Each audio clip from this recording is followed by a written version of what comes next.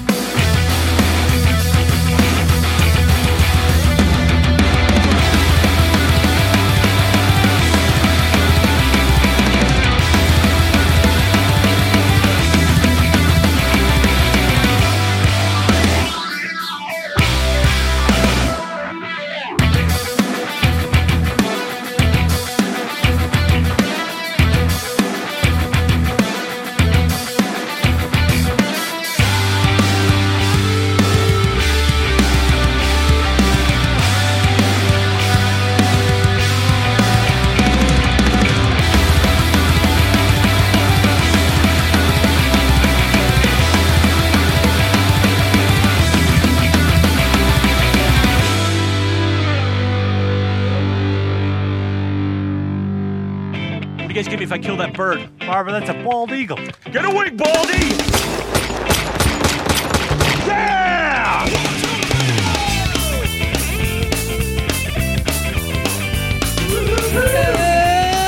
Oh, well, good evening, and good evening. This is The Wort with Mike, Pete, and Steve. We're all here tonight, fellas. I'm not giving you mics because you guys are just laughing at me the entire time. Screw you guys, I'm going home. I'm just kidding.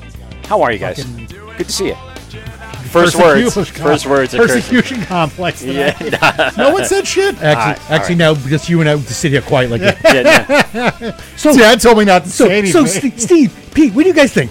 I have Charlie, a Civil War veteran that I can talk to all night. I don't know about you guys, but I got this on lock. So, this is The Word with Mike Pete and SteveCubsRadio.com. We are live here at the biggest and the baddest comedy store in all of Long Island, Governor's Comedy Club in the heart of Nassau County. And we are here with some very special guests tonight. As you already heard, Charlie from 1940s is sitting in with us tonight and hanging out. But we have one of my favorite breweries in-house, or really remotely in-house tonight. Yeah. But before we get to him, we do have some reads, some commercials, some sponsorships, some sponsors we need to get through.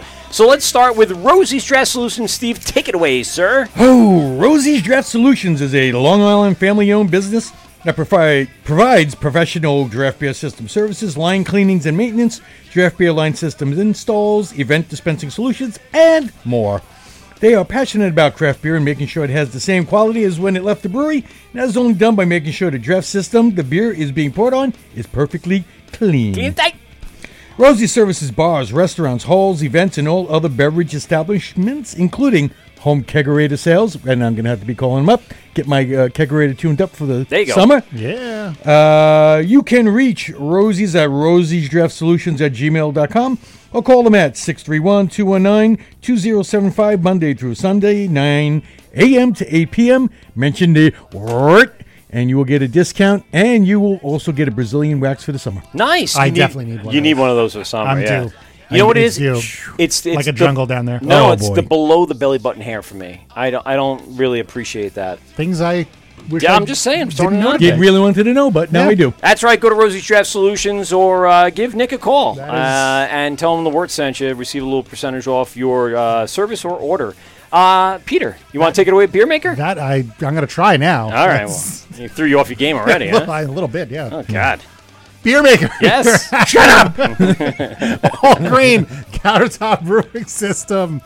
Apps on iOS and Android, and lots of delicious recipes to make at your house, like IPAs and stouts. They have the Mexican lager, yes. Mexican lagers. It's lager season, folks. It is lager season. It's also Kolsch season. Yes. Which is delicious. Beer Maker. Delicious stuff. MKR.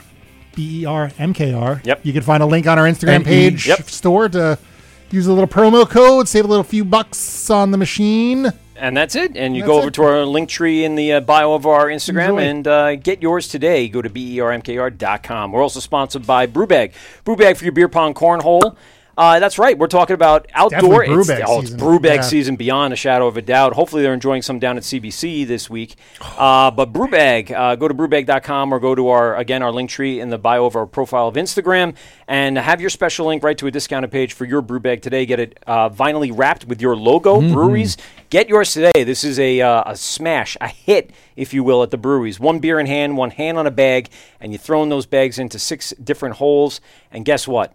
It's beer pong, cornhole mixed together. Go to brewbag.com. We're also sponsored by Brewers Hardware. Brewers Hardware for your small batch or large capacity needs. Go to Brewers Hardware. Really appreciate them for sponsoring all the gifts that we give back to the brewers. And yes, that is for you, sir, Mr. JC from Trillium. You will get a prize pack from and courtesy of brewershardware.com. So go to Brewers Hardware and type in the promo code WORT to receive your discounted tri-clamps today. Tri-clamps forever. Forever. And just to follow it up, who do we have in studio? Hold on. Is Tri-Clamp running for president in 2024 again? It is. That's good. They're running on the independent line, which is fine. Yeah, they have to. No labels. It's a nonpartisan group. It's Right. looking for someone to run. Yeah, and that's Tri-clamps. fine. Tri-Clamp. Tri-Clamp. I vote Tri-Clamp. All you do is put no some party. googly eyes on there and put them on the podium. Yeah, and it's good to hey. go. They'll just say, look what I can do. Click, click, done. If someone nominated a piece of metal Yeah. for the presidency Yeah. in 24, They probably win. they would get it. They would get an embarrassingly large percentage of the vote. I would say in this country right now. I want to give a proper intro before I do. Want to shout out to Hopscotch Bottle Shop in Deer Park for helping us out a little bit with this show. Putting the beer that we're about to feature tonight on the shelves over the last week or so. So if you have a chance and you're listening to the show, go over to hopscotch.com or go onto their Instagram or their Facebook or their YouTube and find out, exactly which label or labels they have tonight for our guest, Mr. JC, coming all the way from Massachusetts. He is from Trillium Brewing Company, folks. Give it a like. I fucking love Trillium, dude. There's nothing. We know. I know. We know, fanboy. I'm very happy, JC, you're able to make it on the show. know. We're extremely excited to have you, a.k.a. I am. And I know they are, too, because we all love the beer. There's no way there's a smile on their face. They took that first sip tonight, and they're like, yep, that's good stuff. Yeah. How are you, sir? Or the case that I bought when you brought home for me. Yeah, well, I said place your order. I'm here. I'm going to bring it home. So. I was getting it. How are you, sir? How's everything? Cheers, gentlemen. I'm coming to you from the basement of my home. It's the only quiet area There you go. for Smart us man. to spend some quality time together. Funny enough, Peter spent a lot of time in his basement. He works from home and avoids his entire family by crawling down there. As much as I possibly can. As possible. It makes a lot of sense. If you have little kids at home, the basement's usually the quietest place. So really appreciate you for being on. We got so much to cover. I'm going to have to say, let's start at the very beginning. We'll talk to Charlie intermittently as he finally wakes up from his little, late day naps. And what? It's another old joke. Throw that fucking can at him, yes. Charlie. Just hit him with right the in his liquid, fucking head. hit him with the liquid death. Not nice. JC, so let's get into the meat and potatoes here because you have a lot going on.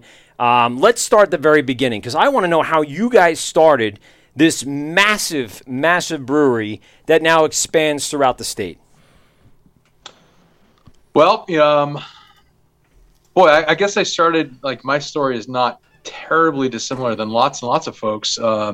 Started as a home brewer, after the first batch of beer. I think anybody that's made beer, you kind of sit back and wonder if this is something that you could open a brewery. Could I open a brew pub? How does this all work? And it kind of, after home brewing a little bit, I wondered what it might be like to do that. So I started doing research on the licensing, the equipment that was available, tried to talk to anybody who would talk to me about it. Yeah. It kind of turned into my part-time hobby, and then without realizing, I was kind of putting together a business plan and kind of following in the kind of the path that my wife Esther had showed me, just by being her. She studied and kind of was on a corporate track and decided it wasn't really for her, and she wanted to kind of follow her passion and start her own business. And she kind of showed me that it was possible to do that. I kind of wanted to pursue my passion and kind of make that my life's work. When we got married, she was super supportive. Wanted to make all the beer for the wedding. One of those guys, right? Yeah. Kind of developed our branding around the homebrew beer blog at that time. I think it's still up on the blog spot, the old Google blog spot. Wow. I remember that. I used to go that all the time. Jeez. So we were married at a vineyard in Connecticut. We wanted to be able to go to the place and visit the place where we were married as often as we wanted to, as often as we could. And we got to meet the owners there. And they are a couple that started the winery, kind of a quasi-retirement project. And you could see the energy and life in their eyes for what they were doing, what they had built. And I think one of the biggest motivators in life, whether we kind of talk about or admit it or not, is fear. So I after a few days separation from the wedding, it's kind of like whips by so fast. I started to think about what they had done, what my life's track was. You start to get a little introspective when you get married. What path am I on? I'm with the woman I love, and I can't imagine, being with anybody else. Aww. We're going to start a family. I'm going to start a family together. But this job I'm in is very interesting, but it's not as fulfilling as I wanted to be. I wanted to be a chef when I was a kid. Okay. And family was going to be the most important thing in my life. I kind of always knew that. But if you're a chef, it's kind of hard to be. It's kind of hard to be. It really is a tough industry to have free time because you're working on the days that most people are off. Yep. I mean, that's so I kind of gave up that idea in high school. Even I was taking foods classes then, but it kind of creating things it's always been inside of me. And you just kind of put those things aside. I can cook for my family and friends at home, and that'd be fine. I can create separately for my day job, whatever that is. And I had a nice career, and I was on a good track. And my parents, boy, they were when I told them that we're looking to open a brewery, and then they came to see that spot on Congress Street. Boy, they were quiet, real quiet. So this is what you want to do with that education we help pay for. I know. We, Esther and I took our life savings and we plonked it down on the table and said, "Let it ride." It got down to the wire there. We almost pulled the plug a number of times before we opened because of the delays. Can you imagine what it would have been like without Trillium up there? Like without that brewery being where it is and what it did. You just imagine it was like happenstance. Like one person's decision, good, bad, or indifferent, could have changed the direction forever. Absolutely, yeah. We were. I was actually traveling for work, and we were at the end of the rope. We had actually hired somebody at that point. We had, we're into credit card debt, and if we don't start seeing revenue soon, we can't go into the red on this thing. So Esther had to make a few calls to say, listen, we either get the occupancy permit or we have to be done. There's no more rent to be paying because there's no more money. So I come back from the trip. I land the plane and come back from the trip, and we had it, and it was sort of off to the races from there. Brew the beer with the remaining cash that we had left. Open up a zero APR credit, zero APR credit card, and kind of make the minimum monthly payments and cross your fingers, hope for the best. Yeah. We had planned to start with 6 fermenters. We opened with 2. Jeez. And we ran out of beer. Yeah, we ran out of beer on our second weekend, so we were kind of scrambling from day one, really. Now, in those past homebrew experiences, thinking back on those moments, how did so much change, or did it change from your original homebrew batches to kind of where you guys are now? Oh, that's a great question. I think Fort Point, the first hoppy beer that we ever made was Fort Point Pale Ale. We have some of that here with us tonight. Yep. Cool.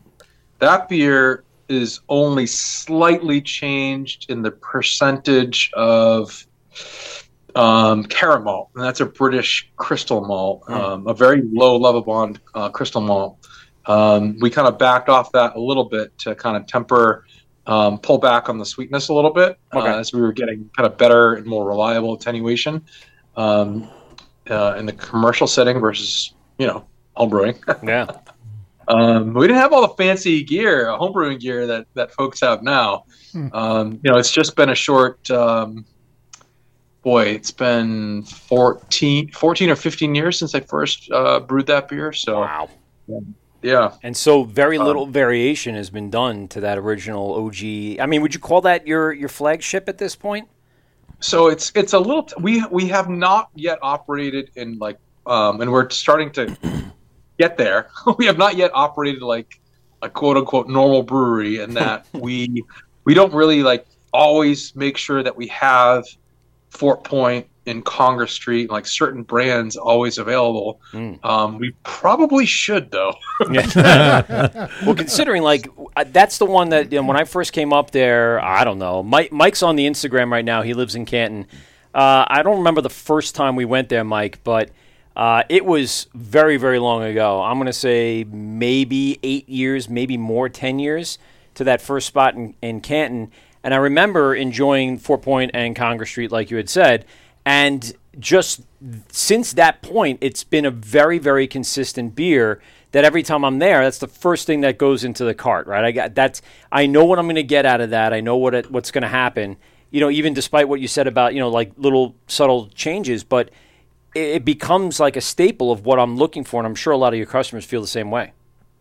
Yeah, and I wondered to what degree that folks are getting a little bit tired of I don't even know what these brands are. There's just so many of them. There was a time where anybody, and I used to work the tap room, and part of the new beer phenomenon came from my observation, where I'd stand there with our huge selection of 6 or 7 different beers, and we'd have Congress Street and Fort Point on, and some regulars would come up, and it would be pretty frequent where they'd say, "Oh, great, you've got Congress Street. That's my favorite beer. Mm-hmm. What's new?" And then they would leave with the new thing.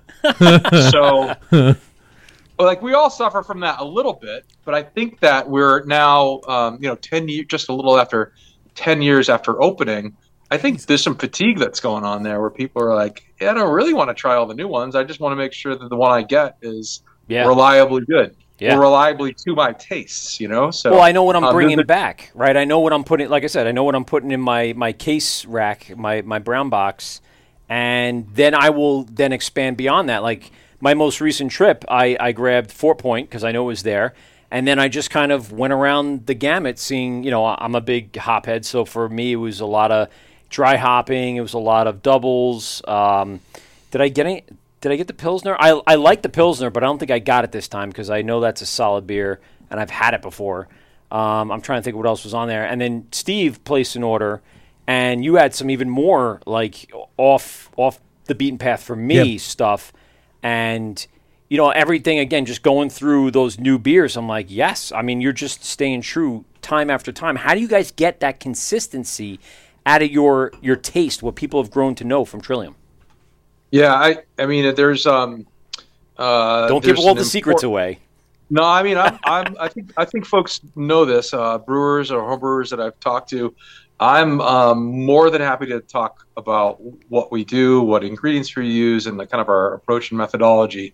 That is, I don't want to say. Maybe it sounds a little obtuse, but that I think is actually the easy part. The hard part is in making sure that you've built and you're supporting your team. You're setting up processes. You're setting up clear expectations. You're staying humble all the time and always asking and seeking out input and feedback from others, and while kind of steering the ship at the same time. So you're saying brewing the beer is the easy part. It's trying to keep the infrastructure together. That's the harder part of the business end. Yep. Yeah. I think in not letting those other things distract you from brewing, right. from all the A to Z. It's not just, I don't want to say just, but it's making wort is one step. And it's, of course, before that, you're sourcing and you've got quality control. Every silo fill malt, you got to do the quality steps. You can't skip anything.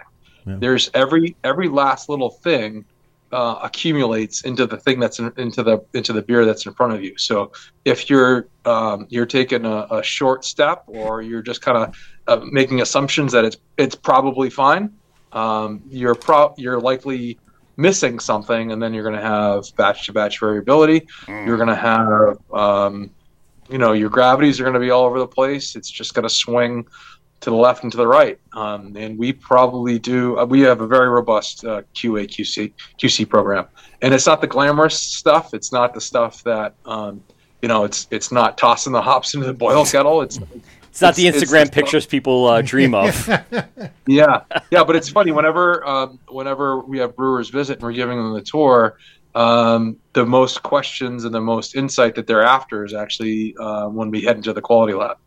How do you approach what you do for yeast health and all sorts of different things? How do you collect and store your data? How do you analyze it? It's nerdy stuff, but you can stay motivated to do it and want to care about doing those things if the ultimate result is making the best possible beer. Do you feel like it's that natural progression? Like when you open a brewery, there's a lot of concerns. You're kind of spinning plates, trying to figure everything out. But once you've dialed in certain elements, you're now able to hyper-focus on the little things, right? I mean, just like you said, just the yeast propagations and everything else that goes on with what you're doing, making sure you have, healthy bubbles and quality control.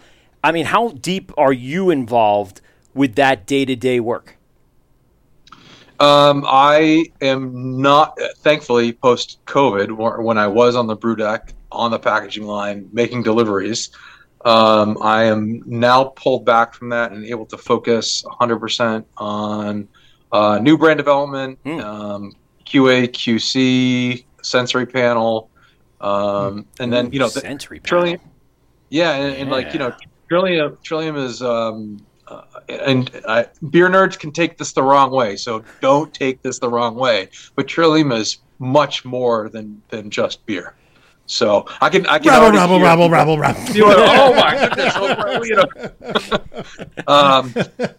It's true, but though. In order for us, we're trying to create places that people can the beer is great, but it's got to be part of a bigger experience, right? So we're trying to create these moments, these kind of life special moments, where it could just be whatever Tuesday evening, and you're meeting up with your buddies and you haven't seen them in a couple of years. Like, you want that to be the most special thing, and the beer is there to help make that possible. And it's the thing you kind of circle around the table with. And that's the reason why you chose that place. And it's supposed to help to make that moment extra special, but it's really about the people that you're with in the moment that you're sharing. Yeah. So you want to create an experience, because the beer, they can have the beer at home, or if the beer is great but the place is I don't know, dangerous or a shithole. Yeah. That special moment is oftentimes at home with your friends. Right. You've ordered something, or you swung by the brewery to pick something up, so that you've got the pick of the litter, and you can figure out how to make that moment special around somebody's fire pit or something. Yeah.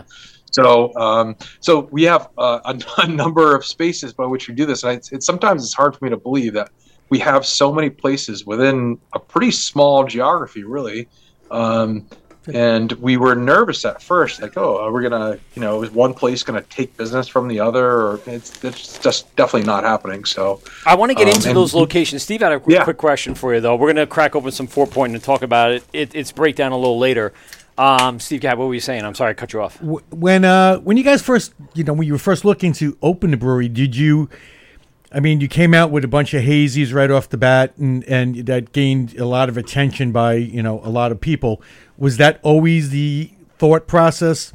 Start out with some really juicy IPAs and go from there? Because, we all know that's not all you do. We've had the sours, we've had the stouts, and they were all fantastic, along with the hazies. And the Pilsner. I love the Pilsner and the Kolsch. Those two were some of my favorite Pilsners and Kolschers that they brewed.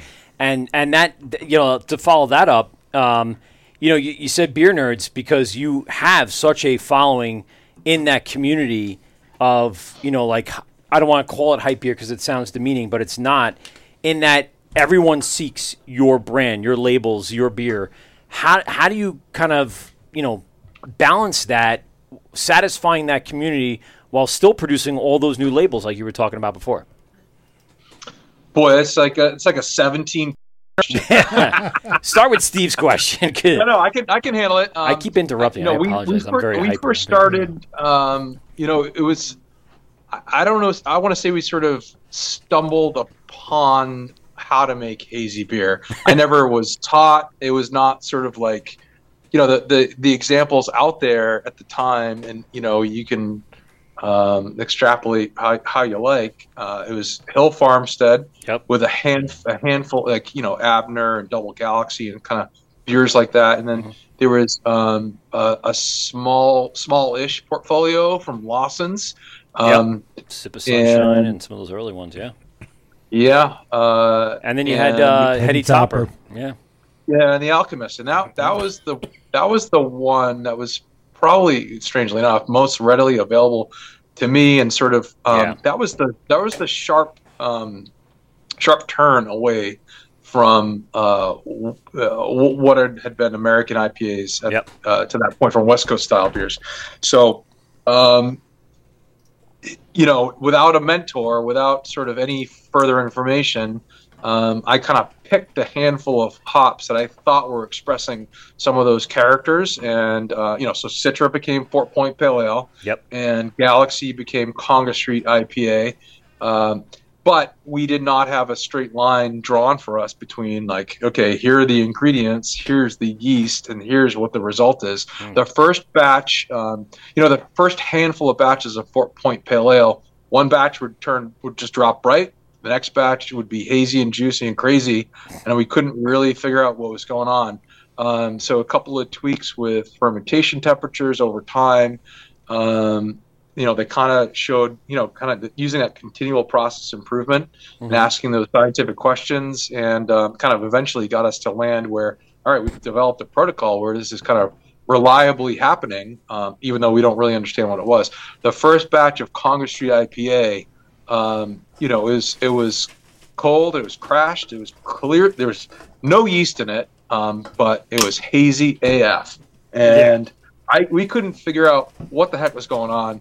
But man, if you closed, it looked like it was still fermenting, and that's like, what freaked out a ton of brewers, and they called it lazy, and they said you're just rushing beer through, and there's all kinds of yeast in it. You don't know how to use clarifying agents, and there's all this kind of misinformation out there from very educated, very established, very knowledgeable brewers. That is jealous. I think it was like, if you look at a picture, it's like a picture of like bad beer. So my feeling at the time when, sitting there looking at the glass of beer that we pulled off for a sample, and I'm just, it was probably sitting there for an hour with them, smelling it, I'm tasting it, I'm looking at it, and none of it makes sense. But ultimately, it smelled and tasted incredible, and how it looked was, it's a tertiary concern.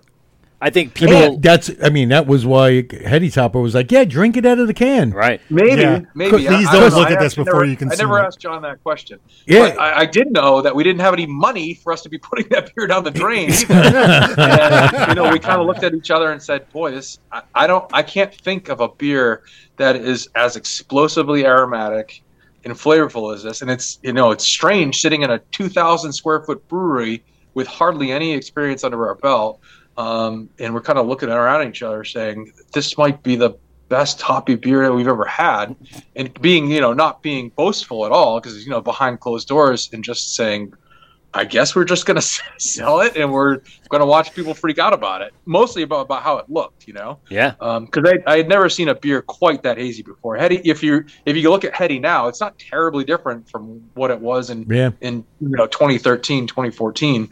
But boy, you'd never seen something that was like straight up milky hazy like that. And that was kind of what put a lot of the breweries on the map and got the buzz going about them. And you can kind of understand how various breweries kind of independently, just discovered isn't the right word, but brewers share information for sure. But there's specific types of hops combined with specific yeasts that will do this. They'll bioconvert those aromatic precursors, and they will put put them into sort of an emulsion, if you will, and it'll keep that stuff up into suspension that does not drop out. It kind of has that stability there. It's stability in terms of flavor and aroma, not necessarily temperature stability. That's for sure. So cycling back to the beer nerd conversation, so you obviously have a let's say an internet war, virtual war between you and Treehouse. Oh boy, yeah. You guys obviously are always vying for who is the top brewery in all of Massachusetts. I feel like his look already says he's uncomfortable with this line of questioning. No, I'm happy to talk about. Because the beer nerds will go back and forth and holler about both things, and you both have kind of completely separate kind of business models, and the beer as hazy as both are, it comes down in my opinion sometimes to visuals. What does the beer look like? And the labels and the identification and branding. Right, exactly. So how do you guys continue your process while you're feeling, you might feel a little bit of heat from the colorful Treehouse, but you guys have stayed very true to your branding, your coloring, your maps, your white and kind of pencil-ish chalking, charcoal pencil, whatever you want to call it. It looks very similar, and if not exact, to kind of where you guys started. How do you guys dress all of that, to the community? Yeah, I think that when I actually worked on the brand development with my buddy Kevin, same guy who we did the homebrew labels for and kind of developed the brand from. Oh, that early on, huh? 2007, 2008 or so. Wow. It always had the same aesthetic, and one of the reasons, as we kind of worked forward and developed, not homebrew labels, although they're not terribly dissimilar from then. But one of the things that I kind of saw coming in, it sort of was already happening at that time to a lesser degree than what it is now. But boy, it seemed like there was just all kinds of beer labels just absolutely shouting at you for their attention. And when everybody's shouting, who's the person that you notice is the kind of the quiet, confident one that kind of stands out of the crowd. It's a good analogy. So if everybody's going to put all kinds of energy into shouting, if we just kind of use a really clean, simple, and steady aesthetic, it felt like if we could stick to that, it would be, one, recognizable, but two, kind of the quiet and the massive noise is the one that maybe you notice a little bit more than the others. Yeah, and like I said, like we go back and forth. About Treehouse? Yeah. I was gonna say we go back and forth, with other people on this show. We don't rate beers, we don't do that kind of stuff. We very much enjoy Trillium, and we do enjoy Treehouse. I think there's space for both of you guys to exist, especially with your business model versus theirs. It's a completely different kind of animal at this point. However, when you guys hear from the community that feedback, what are you trying to just block that out? Are you trying to just continue doing you? How does that kind of change the way you guys think about future labels? I gotta say, we don't really think a ton about other breweries a lot. There's plenty of kind of internal drive. We do bring in other beers for sensory blind tasting on sensory panels. Put our own beers in there, see if we can pick them out, and pros, cons, and we're always trying to get better. We've never considered ourselves finished. What was the question? I'll ask it straight out. Do you drink Treehouse beer? Or no. Have you? Nope. No. There you go. Of course. I thought you were. Yep. But that's more of a function of me not getting out. I don't go anywhere. Does anybody bring stuff to you at the brewery? Like, hey, check this out. All the time. I knew it. I fucking knew it. Every brewer. And I'm sure they do it back at Treehouse too. Like, dude, look what Trillium's doing. Every brewer has. Yeah, I mean, I think that there's people get so behind their team. I'm looking. Like their local sports team. Yeah. There's sort of like this innate tribalism in all of us. So once you pick your favorite, you're going to defend it to their death, right or wrong. And you turn on blinders to whether or not they're doing a good job or not, or if they've made a mistake, and then vice versa. If you've kind of pegged somebody as the enemy, boy, you're just gonna try to pick apart anything that they've done, again, right or wrong. True. So I think anytime there's fans of anything, there's gonna be that kind of chatter. And early days, I was very concerned what was going on some of the forums. And that probably lasted for a couple of months. And it was clearly just an unproductive distraction from the work that we had in front of us. So that did not last very long at all. And it's a huge lesson learned. And it's one of the pieces of advice that I like to give new brewers all the time. Is like, you absolutely should be reading customer reviews of your beer.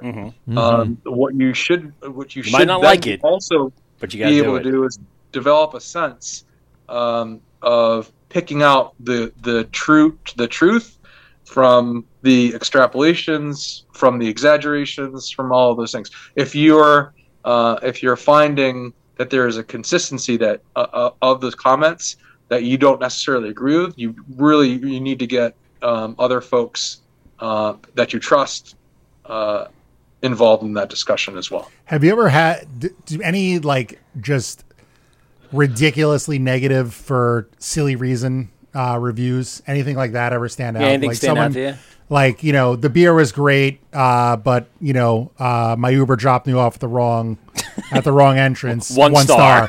Is there anything stupid like that you just got to chuckle out of? No, there's a million. I mean, there's a million of those. Yeah, it's hard to sort through them all. They don't allow dogs in their restaurant. 1 star. They don't. Their kitchen in their Fort Point restaurant is on the 2nd floor. By the way, there's a first floor, a second floor, and a third floor. The owners must not care about their waiters who have to bring their food up and down the stairs all the time. This is the silly nonsense I wanted to hear. Yeah. That's exactly what I was looking to hear. What? There's a guy out there, and I've seen it too many times. He actually brings a portable air quality. That's on that Haze Boys. Yes, and he'll be like, "Yeah, this beer was great, but the air quality was not up to where it should be." So 2 stars. Wow. There was this. I can't remember his name. There's a guy who goes around and checks for ADA friendliness. Yes. And has his own rating system. I can't remember what his Instagram page is, but I'm very proud to say that we actually had very good ratings on our. There you go. Oh man, that should be a certificate that he hands out to brewers. I gotta find. That's probably a very entertaining account. Yeah, so stuff like that. Actually, that's the kind of thing that sinks in. I'm like, that's right. We do go through the level of care and detail to make sure that it is a welcoming place to everybody. Right. There's no we don't want to cater to a specific audience, but still somehow have a very specific point of view. Sure. So that one was actually really cool to see. We had a great experience up at the Seaport. However, the experience prior to going to Trillium there was not so great. We actually brewed a beer at Hopsters, as you know, the now defunct brewery in and around that Seaport area, almost right around the block from your location, right? Yeah. And really bad experience. We've said the story to our audience many, many times. Do not get Pete going. Oh yeah. All right, he's about to. He took a big breath, so leave him alone. So anyway, the great thing was right around the corner. Fantastic! Is that the 4 Point spot? Yes. Yeah. Yeah. Right? So we are still right. I think we're right on the last street. Yeah. Before the Seaport. In 4 Point Channel before it turns into 4 Point. We're in an old brick and beam building that apparently was an old lead warehouse. So a lead warehouse. Oh God! Can you imagine the cleanup on that? Trying to get that established. I just the old yellow pine wooden beams are absolutely massive in there. Really cool. Yeah, it's a fantastic location. I want to really talk about these locations, but we went in there. We enjoyed our nice meal and had some beers and took some stuff to go. Both times we were up there. Yes. That's the first place that we were like, all right, where else are we going? Oh, right around the block is Trillium. Yeah. We're heading there. I actually got confused before we the first time we were going there. Yeah, because it's like right around the block from a Trader Joe's, and there was like the line to get into Trader Joe's. I'm like, Jesus, it's Sunday morning at like 10 o'clock. Like who's online that for much beer? beer? And like, oh no, okay, all right, we're good for fucking waffles. That is true. You guys can tell me the Hopster story when we're done here. So I want to have you repeat it for your audience. Oh no, we've trashed them already. It's fine. Yeah, no, we can trash them on air. We had them on, and it was in the moment it was fine. But the result was absolutely disastrous. I believe the owner, he actually went back to Scotland or Ireland. He took off. He bounced. Yeah, he bounced. He bounced with our kegs and our beer.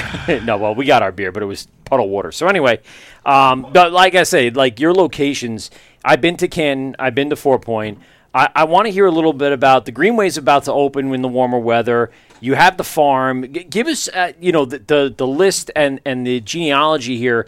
Obviously, you guys started in Fort Point. You branched out to Canton to have some sort of suburban kind of setting. How did it evolve from there? Yeah. So the main reason to go to Canton, our little 2,000-ish square. I mean, the retail space at our original Fort Point location on Congress Street was 300 square feet. It was a joke. We didn't have a public bathroom, so the town said you can't even do samples. Never mind. Yep, really. I remember going in and hoping to get samples, and they're like, no, "You just growler fills, bro." Oh. I was like, "Okay, I'll take them. Give me all the fills." Okay, I'll take them. Yeah, you whipping out Ziploc bags. You're like, it's kind of like the worst version of hospitality that we can imagine. It did kind of help, enforce. The concept that we've got to be able to communicate as best as we possibly can. Yeah. The intention behind the beer, the flavors, aromas, and why we're doing what we're doing. So that kind of, to a degree, helped. But we ran out of space to put any more tanks in. I was chipping away chunks of the ceiling to be able to stand a tank upright inside the space, and there was no more production to happen there, and we were certainly well under the demand. We were constantly running out of beer. It was no room for a packaging line, a canning line. No way. We had to deal with these tiny little footprint Maheen bottlers. They're probably the size of a dining table. They're tiny, right. And they're on caskets, so you can move them around. So we went to Canton after I probably wasted a year looking for a bigger spot in Boston. We're competing with law offices, financial companies, life sciences. There's no way we can. You can't compete on rent on those things for a manufacturing facility. So we decided to go outside the city, even though we always wanted to be and are still a Boston brand, but we just needed space. So Canton is 25 minutes away with no traffic. But that allowed us to put in a proper brew house, because the brew house that we started with on Congress Street, that was a cobbled together dairy tank, and it was very rudimentary. It was barely homebrewing. It's what it was. So we put together a proper system. We're able to turn 50 barrels of wort out on each turn. Tons of fermentation capacity, but really we didn't have any process pipe or anything like that. We're still kind of hoses and on the floor, and everything snaked together for a while. And then we've kind of just built upon itself and adding lots of infrastructure from there. That was I think we opened that in December of 2015. Okay. Our brand had really grown to the point where it started to become, we had otherwise written off the possibility of being able to open something in the city because, it's just too expensive. Sure. Well, was it hard to deal with the city and I don't want to say the politics, but whatever it is to get municipalities the right... I mean, there's breweries on every corner now, and the legislators, administrators are much more familiar and much more friendly, as are banks. We were not getting a loan when we first started. It was life savings and credit cards. Yep. And that's what it was. And now, if you kind of just say we're going to do what that other brewery over there does, but in our town, because there's no breweries within 20 miles, you can get a bank loan now without any experience. It's kind of incredible. Yeah. Anyway, that's scary, actually. But if you're good, but it's like the proliferation of breweries across the country and really across the world is in part because of willingness of local financing to be a possibility. Yeah, they don't get as much credit as they probably deserve. The people the banks taking chances on these breweries early on, and past what you guys went through with the the life savings and the credit cards. After that came a wave of people going, what you said, I want to do what they're doing just here. It took a lot of guts for some of these banks to say, all right, we'll help you out. And then, obviously it worked out for a lot of people for that matter. Yeah. And, frankly, we've had to change banks because they basically said, oh, that's clearly the limit is what's possible for you. Wow. And then we just say, okay, we're just going to take our banking somewhere else. And then we continue on our way because we're largely funded by cash flow. Esther and I are not trying to be in like crazy debt, although we are. We're not being crazy debt for the rest of our lives. That number needs to start to tick down. As we, I'm 46, 47. I forget. But it needs to start to come down, and the associated stress levels of that need to go with it. Wait, so you're 46. Charles is 146. That's what I was just saying. He worries about am I over 150 yet? I don't even know yet. Again, it's still thinking about loading those cannonballs. That's true. Yeah, and he must be really good at hand stitching dungarees. Way to jump on! I love it. He's got the bit. I've been doing this. I've been doing this with Charles for I don't know how many years now. Oh God! Now you got everyone on board. Geez. And now I have a community now that's willing to a whole community to beat up on the old man here. He's relaxed. Look at him. He is got his shorts on. He's one chilled motherfucker over there. He's having a good old time. I love it. He's enjoying the beer as well, sir. So let's talk about the other locations really quick. So we have the Canton spot. We have the 4 Point spot, which I've been to both. I have not been to the Greenway. I have not been up and around that area during the time in which it's open, because you guys open that seasonally, correct? Yeah, we opened it a little earlier this year, and we were trying to get it open for weather is super hit or miss. Yeah. But we had some awesome weather leading up to the Boston Marathon, so we've been open there for a few weeks now. Oh, nice. And it's been awesome. We had a 2 weeks ago is 50s and drizzly, and that kind of stunk. But this past weekend was absolutely glorious. So we that's kind of the magic of the beer garden, right? So if it's not a guaranteed thing every single day, but when it's nice, it is so special, particularly in Boston, particularly early in the year. It's like that first time that warm sun is hitting your skin and you're sitting down with your friends and having a beer. It's just, and everything else kind of melts away, As much as we complain about the weather, Boston's always 5 to 10 degrees colder than we are. So when we start getting 70s, they're still in the 60s sometimes. When we're in the 60s, they're still in the 50s, and it's miserable when it's gloomy and rainy and stuff like that. So you got to kind of work that. So when did you guys start with the Greenway? When was that first kind of put into place? Yeah, I think we're in it's either the 6th or 7th season. It's I think it is the first beer garden in Boston. We had lots of friends visit us over the course of the years, and boy, the look of wonder on people's faces when they come to visit from different parts of the country or different parts of the world and see what we did there. There's over 500 people sitting in the middle of a beautiful park system in the heart of downtown Boston, and everybody is just smiling. And they don't know why it's so special. They just know that it is. That's called alcohol. There's that too. That helps. What your city has done, what Boston has done for that area over by the aquarium and that whole span of walkway and being able to bike, and it just has reinvigorated that whole area. I remember going there back in probably 1998. When the Big Dig was still going on. Oh my God. And it was just a goddamn nightmare. Why would you even live there? It was terrible. It wasn't so much. Tell us how you really feel. It was so bad, dude. You couldn't go 3 blocks and it took you a half an hour. It was just terrible. And now it was different. Like the highways and the detours, it was different every single time you drove through there. You were guaranteed to get lost. It was brutal. And it was so bad. And what they've done you can now just follow to that area. your MapQuest directions. Throw that right out the window, dear. Bolt it up and throw it at the sign. If you use MapQuest directions at any point in your life, it's time to take your pills for your back. Yeah. Myself very much included. I'm myself very much included in that too, for sure. Always carried a Rand McNally. But it's so cool. I mean, there's literal dozens of beer gardens across the greater Boston region now. After just 6 or so years, my buddy Henok from Omnipollo came to visit from Sweden. He's like, I have to open a beer garden in Stockholm. Yeah, and he did. He did it a year later. It's so cool. I just texted my brother like, "Hey, we have Trillium on the podcast tonight," and that's actually the first thing he said was, "Their place in downtown Boston is awesome." Yeah, that's cool. We just opened a new beer garden on the Boston Common. So, yes. As a crow flies, it's less than a mile away, but it's an entirely new set of customers and like people. If you think about it, you might not really ever go to a different neighborhood, even though it's super close, because it's just not, a neighborhood. Yeah, you're just not going there. It's not where your T ride isn't running through there, or you don't have friends that work nearby or whatever. Yep. So yeah.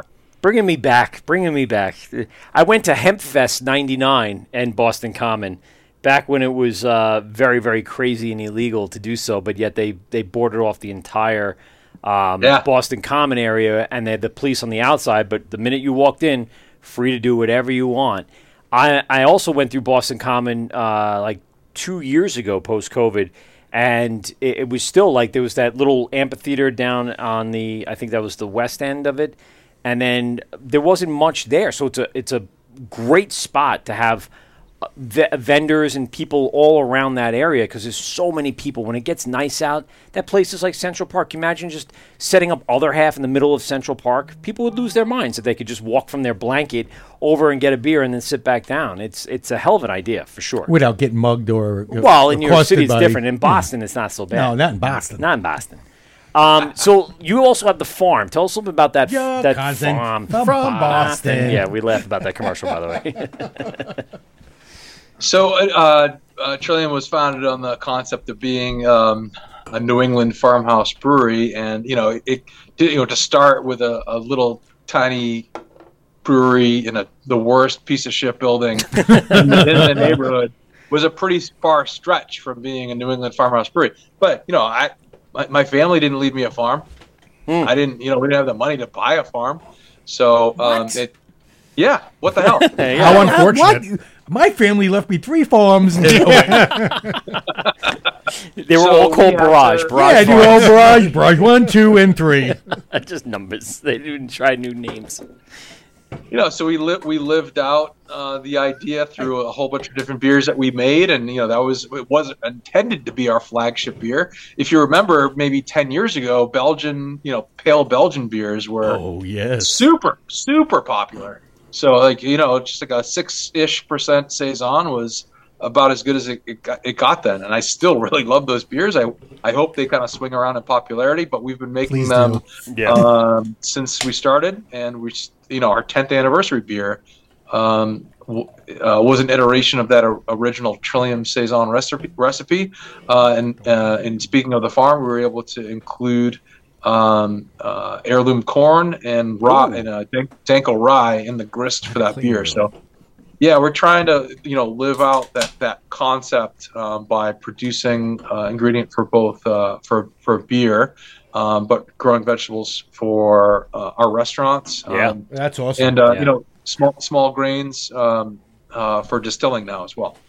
So you guys find local chefs? How do you guys go about kind of deciding on what you guys are going to be doing for the restaurants?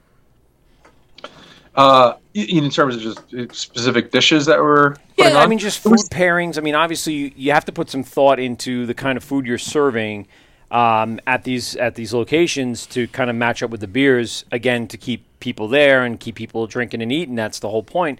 Drinking and eating. And so there has to be some sort of, process that goes into that. You guys picking local guys? Are you guys looking for a very specific type of chef for each place? Or are you trying to do a general, can I go to each location and find a similar dish at each place? No, we actually don't have any dishes that overlap between the two places. We're trying to, be a reflection of the kind of the space that we're in, or be more city versus more suburbs, and there's in our teams will tell you this. It's a real challenge. Our places are very big, and and to kind of execute what people expect for hospitality and the expectations that we have for ourselves. That does go into planning for what the menu looks like. People don't expect and will not wait for any real amount of time.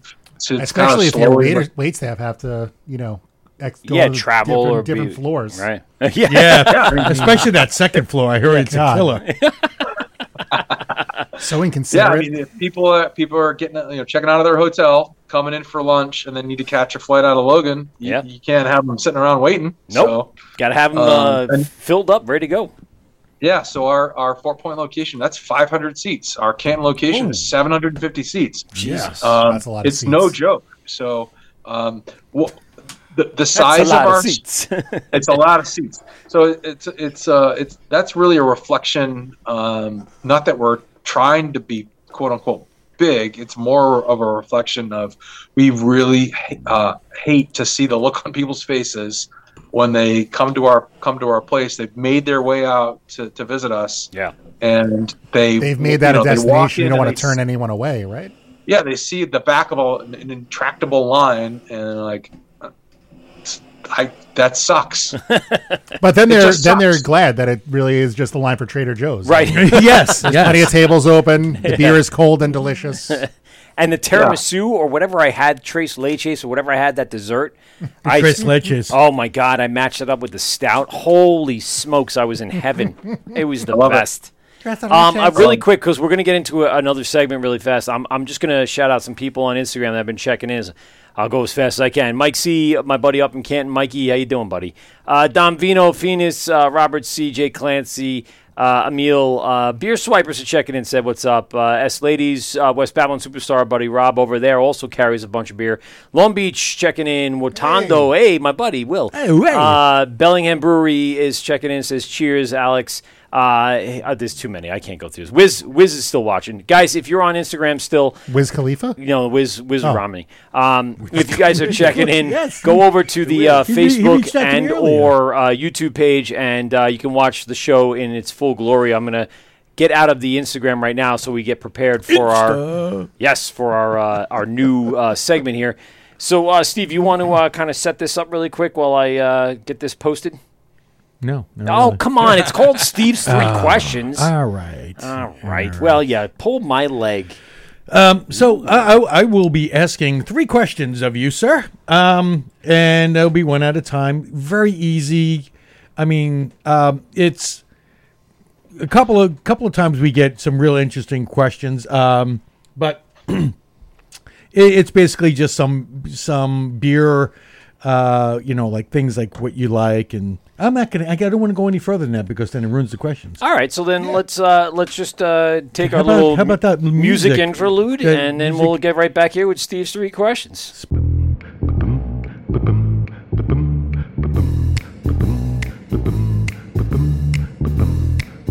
Hey, you cool hep cats. Tonight, we bring you a very special presentation. 3 questions with our very own Steve Pominski. Yeah. Steve's questions. 3 questions from Steve. 3 questions. Steve's questions. Go. I knew you were going to. Yeah, it's your thing. It's the thing. My thing. Go ahead, Steve, take it away. All right. So, question number 1.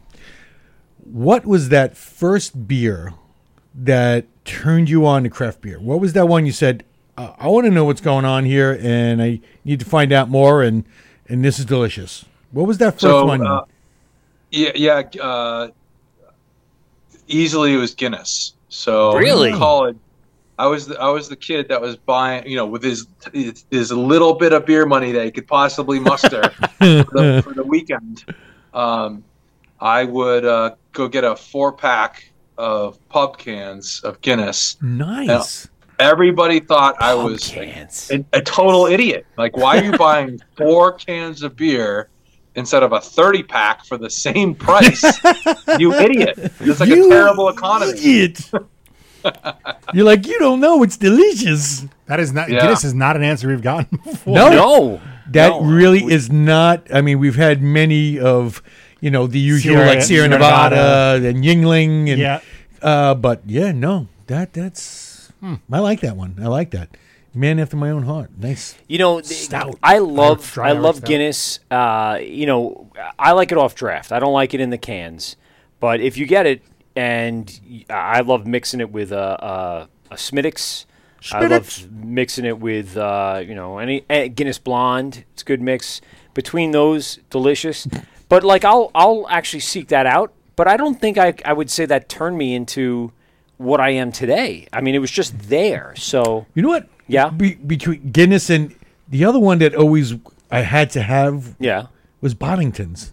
Really? Boddington's was another one that just kind of, was there. I was like, that nitro wonderfulness. I don't like Guinness. Charlie remembers, when he was 89, the Schlitz, that he was pull tabs on the Schlitz, right? Well, he remembers. We used to have to carry that church key with. Oh, that's it. Yeah. Charlie remembers when the horse and buggy would come down the street with the wooden barrels. With the dry ice in the back. And they would, roll it off the back. And, we'll talk about that later on. Question number 2. Ooh. Number 2. What is the wind velocity? Oh, no. What is, right now, what is your favorite style? Oh, boy. And it's now because I believe all of us, it changes. Yeah. 1 minute. It's such a difficult question because he's going to say King Julius. I'm one of those guys who's just always like the right beer for the moment. So, all right, at this moment, what is that right beer? I feel that same way. Yeah. So, I most recently really, really enjoyed our take on an Italian Pilsner out of our new beer garden on the Boston Common, and that was the perfect beer for the moment. Italian Pilsner is getting to be that's like the new kind of it's style. Crisp, it's clean, it's a good fall, spring, summer beer kind of feel. I do appreciate a good one every now and then for sure. Not something I would seek out and drink 4 or 5 of.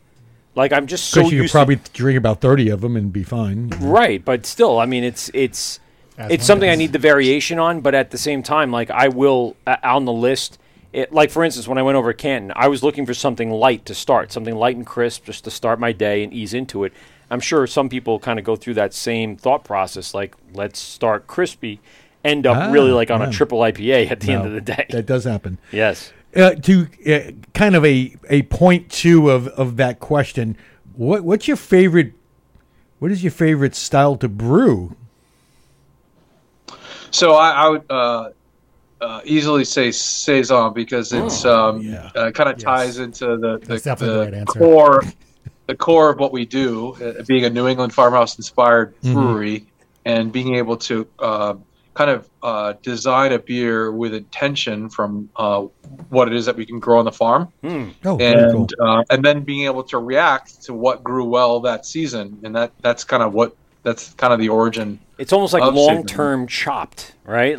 You don't know what the best crop that's going to come out of there. You tried to had big intentions for certain things, but what comes out, the best ingredient might be something you're like, oh, all right, we're going to use that for this, and then just kind of go with it. Yeah. Yep. All right, question number 3 and final question. Ooh. You go to a bar or restaurant. What is that one beer you hope they would have on tap other than something you brewed, and it could be from any time, at any place, anywhere?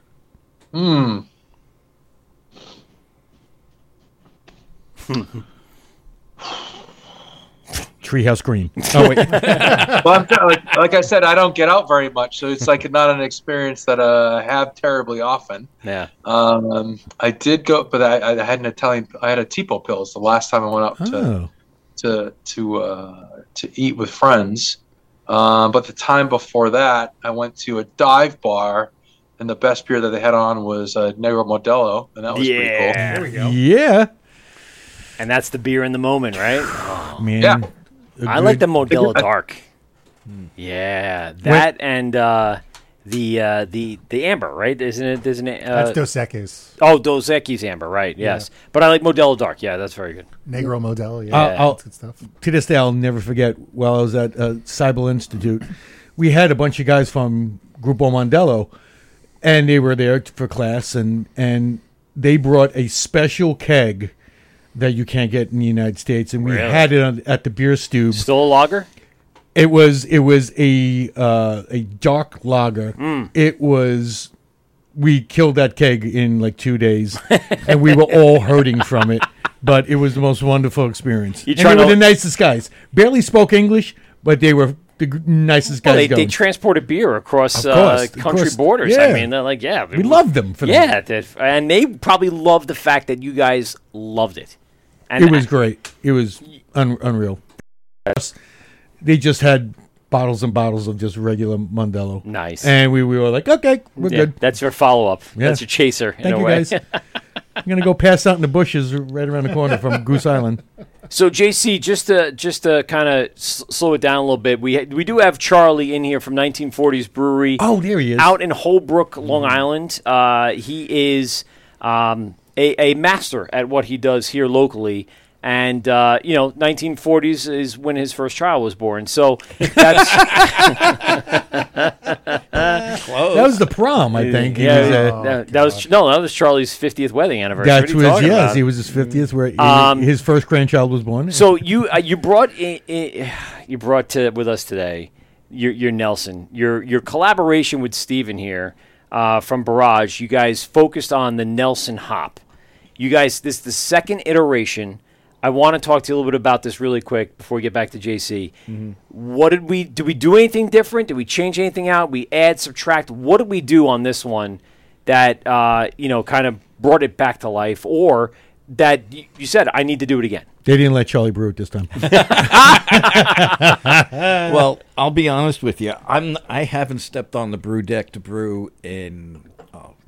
I don't know when. 1876. Well, because your son pushed you off and said, you're not coming back on. Right. Yeah. No. Once my hence the walker in the corner. Yeah. Oh. Once the back went out the second time, I was done. Yep. But I had asked Steve months ago. Yeah. I said to him, I says, is it okay if we rebrew this? He says, go right ahead. We didn't change the recipe. It's the same hops, same everything. Yep. But early returns are that people feel it's better than the first one. That never happens. No. Batch one was better. Yeah. And it's just like, how do you remember to a T a year ago that taste? Well, I have no idea. What's funny, John? I'll let Steve do it. Jonathan, his partner asked me, do you have any of the original? I go, I have a 4-pack. He goes, God damn you, that's not. I go, I save. We can't release the new one until we get that out of existence. I save everything just to see how the packaging came along, how it stood up. Yeah, you kind of have to do that. Yeah. You always have to save something, even if it's going to taste horribly, down the road. But if it was done well and it was packaged right. So I'm going to be completely honest with you, and again, we don't rate beer or anything, but I'm going to give you my thoughts. More Nelson this time. It has more of the Nelson Sauvignon hop flavoring in there than the last time. Maybe it's the beer I got, maybe it's the can I got, but definitely more flavorful than the first time. Not that the first one was bad. This one has more of what you. Okay, it has more Nelson. There is more Nelson. I wanted to see if you would notice it. Okay, we had made a slight change. Okay. To when we do our additions. Okay. Nothing is done practically during the boil. and then we were able with the equipment. It's all dry hopped. There's a little before transfer. Okay, little whirlpool in action. We're chilling it down before we complete the transfer and hop it then. Then we dry hop. What did that do? In your opinion, We're finding out with most of the IPAs that we do. Yeah. It removes a lot of that bitterness that some IPAs have, because we don't filter. We don't use clarifiers or anything. Right. We just cold crash, and that's... Yeah. And this is what you get. Well, you got the look. I mean, the haze is there, like people love. The flavor is more Nelson, as the can says, for sure. You're getting good responses, correct? They're like, this is now... Well, I will tell you, it only hit the brewery today. Okay. I didn't have the first one. We started canning. We only canned it at 2:30 this afternoon. Oh, so this still has can kind of little package shock. But I still, didn't have the first one, but this is better. People have it. I did not That's have the the first one. one. Yeah, but this one unequivocally better. And because when I came here today, my spot was open for parking, so it's definitely better. Definitely better. Yes, definitely better. But it's like, and you haven't changed anything in the equipment. It's just about the process. Just the process. Because we if you remove some of that bitterness, the later you can do it, the less bitterness you can get. Do it at a different temp. We experimented, and we've been doing it with a lot of the IPAs. JC, does it sound familiar? Have you gone through that process of changing your timings and fixing, like not irregularities, but things that you think could be better that would make your beer, what it is? All what day, you're every looking day. for. Yeah. Yeah, all the time. So the process he's talking about, it's kind of commonly referred to as cool pooling instead of whirlpooling. So you're dropping that temperature down to kind of change that isomerization percentage of the alpha acids. And you can get it as low as 150, 160. You might be a little bit concerned about being sanitary at those temperatures, depending on how long you've got your hop stand for. But you'll definitely retain more flavor and aromatics and reduce that bitterness impact. So you can potentially add more hops at that cool pooling stage for the same bitterness, but really crank up the aroma and flavor that you get, which is different at that stage than if you strictly reserve that hop for dry hops. Sure. It is a year later, so I don't know if you're also dealing with a newer hop harvest. That's true too. The farm that we work with in New Zealand, they are unbelievable in their quality, and somehow they outdo themselves every year. So you're just going to see natural variation from year to year. But the freestyle farm that we work with out of New Zealand, freestyle, they're unbelievable quality. Now, you guys, I know you were talking about before with Congress being Mosaic and Citra being in... Nope, Galaxy. Galaxy, sorry. Galaxy. And I meant Citra being in 4 Point, right? So have you guys done like a Nelson forward beer? Oh, yeah, several of them. Yeah. So we part of the, part of what we really found early on and why we have the Street series of IPAs, I think I was seeing a lot of recipes, a lot of clones, that sort of thing, that had what felt like a whole bunch of different kinds of hops in them, and I really wanted to learn more about what each hop did on their own and how expressive and like kind of the range within them. And I didn't really want to dilute the character of one hop with another one. Right. Mm-hmm. So we came up with a Street series of IPAs that kind of followed on that base recipe from Congress Street and Stillings Street. Also, which we have right here, our double dry hop Stillings Street. Yep. There you go. That's our Nelson Forward Street beer. What about Nectaron? You guys been using that yet? We've done a couple small pilots with it. I've talked to a couple of brewers in the Pacific Islands, and that is not super high on our list to bring forward. We're really looking for something that is very differentiated from stuff that's already out there, which is a tall order because there's some unbelievable hops out there. Sure. So the one new hop that we are excited about is called Peacherine. Oh yeah. Yes. So they're just adding EAN and tobacco flavor profiles in a way, right? I mean, that's what they're doing. They're combining the idea of it's like a lot of stone fruit, but it's not only and distinctly peach. It's also like it's got some citrus character in there. So tangerine. So I'll ask the question that Peter had that I stopped him from asking. If we're gonna ask, if I'm allowed to ask a dumb question, just ask it. That's fun. Mike saw me leaning towards the mic with a stupid smirk on my face, and he just shook his head like, "No, don't." But would you say that farm in New Zealand that was cultivating those hops for you, would you say they are the Lord of the hops? And that's as dumb as please, you don't have to. I know it's a Lord of the Rings reference. Why did you let him say that? He couldn't. Why did you let him? He couldn't. I'm embarrassed for him. No, he couldn't sit another 5 minutes without having to ask that. You should have went outside and just yelled. Yeah, and it would have been the same, just like scream into the wind. He would have had more. It would have been better for him to get out. Look, he needed to get out. This is why he's so relieved. No, he's so relieved that he got that out there. He needs to get him like a pillow so he can just. Yes. Well, that's what he does at home before he goes to bed. He screams into the pillow. Why? It'll be in our new merch shop. It'll be Pete's Pillow. Pete's Pillow. You just scream your beer. Yeah.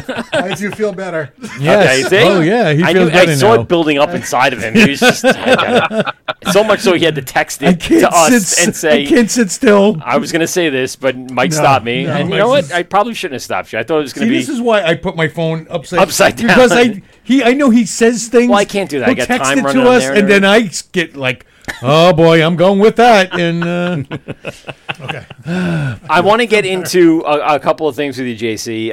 We've had beer. Yeah, we've had a bunch of beers, so that's for sure. Let's talk about what do we have first? The Olmsted.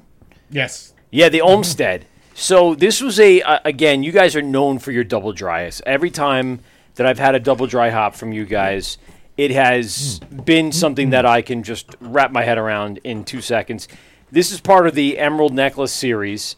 Again, wonderful. You're following your branding. You're doing everything you're supposed to do here. Give us a little breakdown about the Olmsted. That's where we started tonight. Yeah. Oh, sure. Yeah, we're using the Olmsted series, just to back up there, is part of kind of a celebration of the park system in Boston. Yeah. Not your typical subject matter for a beer label. But I thought everybody does that. Yeah. we're very we're very proud of our city, and we love to celebrate all parts of it, and actually, like, there's a lot of incredible stuff hiding in plain sight for folks. So Frederick Law Olmsted designed the park system in the Boston area, and it gives us a chance to kind of talk about the different areas and kind of try different combinations of hops and different grists across a similar theme. So we've got Franklin Park, we've got the Boston the Common, the Boston Common. Yeah, I've seen that one. Yep. We just came out with that for our new beer garden. So kind of celebrating everything that there is. So focusing particular for different flaked grains within the Olmsted series. So that was very edifying on the impact of texture and any kind of flavor that might come through in that pre-gelatinized grain. I think there's a lot of myth and lore around New England IPAs, and that there's just a ton of unmalted wheat or oats or something like that in there. Corn. And which is kind of funny because it was a number of years before we even tried doing that, but people just assumed that we have just a bunch of starch that was causing the haze in our beers. So, do you guys lean more towards flake or malt? we hardly ever used flaked Yep. in almost any of our New England IPAs. And that's crazy because you would almost associate, if you've had another beer that was in that same ballpark, you would ask them what it is, and they'd be like, "Oh, that's a lot of flaked wheat." Well, you know what? Yeah. Early on, a lot of brewers were using flake. Yeah. Flake wheat, flake oats, Yep. and then after realizing that it really didn't really do anything, except for get your mash stuck. Right. You turn to malts, and it's You could get similar results you get without better. all the You hassle. definitely get better results. Yeah. What's the grain bill in Olmsted? What's the actual grains we're using in this guy? I would ask you to go onto trilliumbrewing.com to take a look at the recipe that's on the website there. Oh, cool. No, you actually post all of your recipes? Yeah, we do. We do. Like I said, we really like to be upfront, and I don't know. There's not really much to hide, and like I said before, we're really happy to talk to folks about their process. If you got a specific question, I'm more than happy to answer it. General questions about how do you make the beer, it's not something that I'll take time at. But if somebody's like, "Hey, I'm trying to get this thing done and it's just not going for me. This is what I do. Do you see any opportunities for me to make it better?" Whether it's a home brewer or a professional brewer, we'll check out our recipes on our website. Yeah, it's all list here. the grist. We list the grist, ABV, and hop varieties that we use in there, and then if there's any non-traditional ingredients, we put them there as well. While we're talking about the beers, one of the beers that obviously to me as an audio engineer really got me was Headroom. Headroom with the nice penciled mixing board. Yeah. And you had one of those giant posters sitting in Canton that I was eyeing every Mike time tried I to was steal there. it, and they took him out in No one cuffs. stole anything. Yeah. I did inquire at the shop at the old location in Canton, can I buy the posters? They're like, no, we had them custom made. We posted up. I guess that's what I was told. But that particular label, that brand got me, man. Like that was the one where I was like, I love the sketch of that freaking the mixing graphics, board. man. Yeah, Yeah. it's fantastic, and the black on white and just stands out. It's fantastic, and you also have beers like Big Bird that just get people almost like a charcoal kind of Big Bird legs, and then you have landscapes, something like Central Artery, which was all about cityscapes and stuff like that. If you look at all the daily serving, right, you always have the stopwatch, and then all of their sour beers with their raspberry, blackberry, strawberry, all their mixations with the sour. Oh my God! I mean, just the overall branding blows my mind, and how you guys come up with all of the labels that just catch my eye immediately. I go, that's Trillium, and Well- you just know. Well, not only that, but you'll see that that same label, or that the way it's that again you're using that stencil-y, and then all of a sudden there's a burst of red color or something. Yeah. And then you're like, okay, this is something different. What's going on? And that's a great way of basically showing somebody, okay, yeah, this is maybe the sour, or maybe this is one of the fruited beers, and it stands out, but in a great way. Yeah, we're pretty judicious with how we use color, and you're right. Like we do punch that up, obviously for the daily serving beers, and we use it use more earth tone type colors and lots of other labels. So, yeah, Headroom. If folks don't know, that was I still remember getting the phone call from one of our from Paul. He was working in the cellar at the time. This is still out of Congress Street.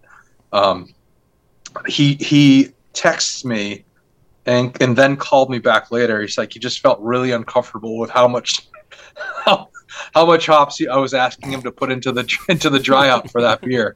But Headroom is kind of a music concept, or sort of an amplified music concept, where it's where an amplifier can actually bring the volume up or the power to speakers for a very short window of time and not have distortion.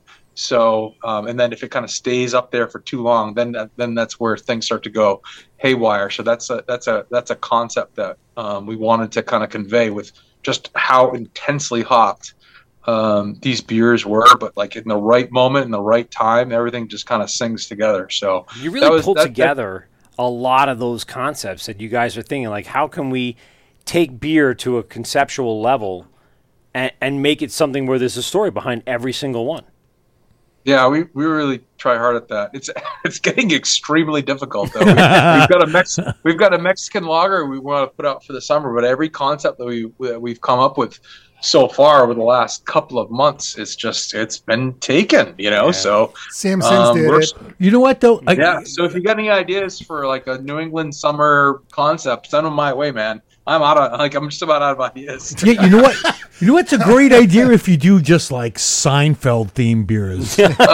No, that's all you, dude. Wait, who does those things? They'd have to do something like Boston Radio or whatever. What was that? What was that TV show with the Boston name? I can't think of it. Was Michael J. Fox in that one? No. Was it the Joe Rogan one? Lost. Chicago Radio? I don't know. It was a sitcom. Oh, God. With Joe News Rogan. Radio? News Radio. News Radio. News Radio. But that wasn't Was that in Boston. Boston, though? I don't No, think was No, it? that was in No, what was Boston. the other one that was in Boston? That was... Your cousin from Boston. No, it's not Are what you it thinking was. of Boston Legal? No, man. No? No, maybe. Oh, okay. Maybe I'm just getting them all mixed up. Just in my naming head. shows It's with fine. Boston in them. Yeah. I really quick. You guys have a bunch of the street. Cheers! Cheers. Fucking cheers! Well, yes, but that's Norm. see, it's too on the nose for them. You know, it's like people are like, I don't know. Is It's- it too cringe, Mike? yeah, a little bit. Come on. Just Say- for them. We like using that term now. Cringe. I mean, think cringe. about it. Their name comes from a flower, correct? I mean, the word Trillium is about the Trillium flower. Yeah, like I said, like another not super common approach to naming a brewery after a native New England wildflower. Yeah. It was everyone either that. does that. It was either that or you just call it Boston. Boston. Just Boston. Boston Beer Company was taken. So Yeah. I mean, Take it. Yeah, Bastards. might as well. See, it's Sons always of bitches. something taken. So you guys, Fucking Jim. you know, Call obviously it the Mass Pike Brewing Company. the Mass Pike Brewing Company. Big Dig Beers. Yeah. Oh. Remember the Big Dig? The right? Big And Dig. Just have like just a bunch of Cars just fucking pencil all over drawings. the place. All right, well, listen, we're out of our element here, there, Spider. We can't. Spider. I don't know. I'm just throwing it out there. You guys, you talking about the Street Series before? How many beers were in that series? Because I remember Sillings, remember Congress, A Street. There's so many of those Street Series. You know, how many do you think you guys have produced over the last 10 years or so? You know, I really wish Fort Point was a bigger neighborhood because we ran out of streets. Stillings. Yeah, right. You're right. You ran out of beers to name after it. There's only 6 or 7 streets. Farnsworth. Farnsworth. That's yes. another one. Summer Melcher. Street. Yep. Yep. And you know what? And I've pretty much had every single one of them. we've Yeah, absolutely. Now you Probably guys. the one that people don't remember because we only brewed it a couple of times was Pittsburgh Street. Oh shit! Really? I don't recall that I one. don't recall that one at Yeah. all. Another one to look up on the internet. Yeah, that's find out what that's brewed up. I gotta find one of those cans somebody has. I'm looking through. Like you said, some of the descriptions are out there, but a lot of the descriptions are for current beers that you guys have in serving in many of the locations. So I'm just trying to go through some of the ones like Scaled. I love Scaled. Scaled is a delicious beer. It gives a great description here of everything that's involved with this beer. Developed fermentation, profile aggress, coupled with fundamental elements. You guys have great descriptions on your website that kind of give you a great insight into kind of what you're about to experience. Now this one, I had to bring this. I only had one left. Pocket Pigeon. Oh yeah, Pocket Pigeon. That is an odd name. Love Pocket Pigeon. That's what I'm really interested. Where did Pocket Pigeon come from? I know there's a backstory. We have a series of pale ales. Where did the called name the come Small- from? Wrong answers only. Yeah. We have a series of pale ales called the Small Bird series. Yes. And we really when we started with Fort Point Pale Ale, I was kind of putting a stake in the ground because you do look at other breweries as a frame of reference, right? Yeah, so, of course. Sure. A landmark or an aspirational thing for something that we really appreciated that do such a crazy range of styles extraordinarily well, and are huge in the industry for a lot of different reasons, not just in the quality of beer that they make, is Russian River. So they put a clear stake in the ground as to how they were going to approach their hoppy beers, and I kind of want to do the same. So with Fort Point Pale Ale, awesome. it's obviously not a pale ale. It's obviously an IPA. But I wanted to let people know that we're going to be doing something pretty crazy with our hoppy beer program from day one, even though we hadn't really come out with that many beers yet. So that started at 6.6% ABV. That's IPA world, right? Yeah. Mm-hmm. So that left a big space for actual pale ales. So I'm kind of mostly thinking beer recipes and how do things fit together on a menu first, and then let's develop the brand second. So we were going to develop a series around there's a bunch of islands in the Boston Harbor, so we're going to just name them after all the different islands in the harbor, kind of following along the idea of the different streets in Fort Point. So I'm still working my full-time job at that point, and I'm texting back and forth with Esther, who's like, we need a name for this beer. We're opening in 2 hours. They're going to fill the chalkboard. What is the name of this beer? And they're like, we're down to the wire on it. And I was just looking through the list, and the most obvious one out of all of the islands on the Boston Harbor just said, well, why don't we go with Little Brewster? And my phone auto corrected Brewster to Rooster, so she saw Little Rooster, and she wrote back. Are you sure? I don't think. Yeah, she's like, I don't think this is like a good brand. And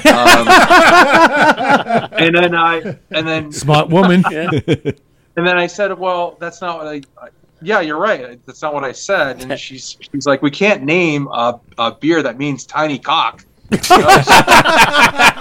fair. So then, of course, it had to go there. Fair enough. Fair enough. Yeah, no, that everybody was tracks. laughing so hard, and it's like that's just one of those hilarious, funny moments. So then that's how we have our Little Bird series. Ah. But now, I mean, Again, are you going pocket pigeon? But like, now you're gonna come out with Little Rooster, right? Like that's gonna. You have to have. Oh, we have Little Rooster was the first one. There we go. Okay, great. There's a whole bunch of small bird pale ales.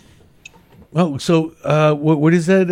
Isn't there a sparrow called the Tit? So we got to get that one going. Is there? Yes. No, yes. We try not to go on the nose.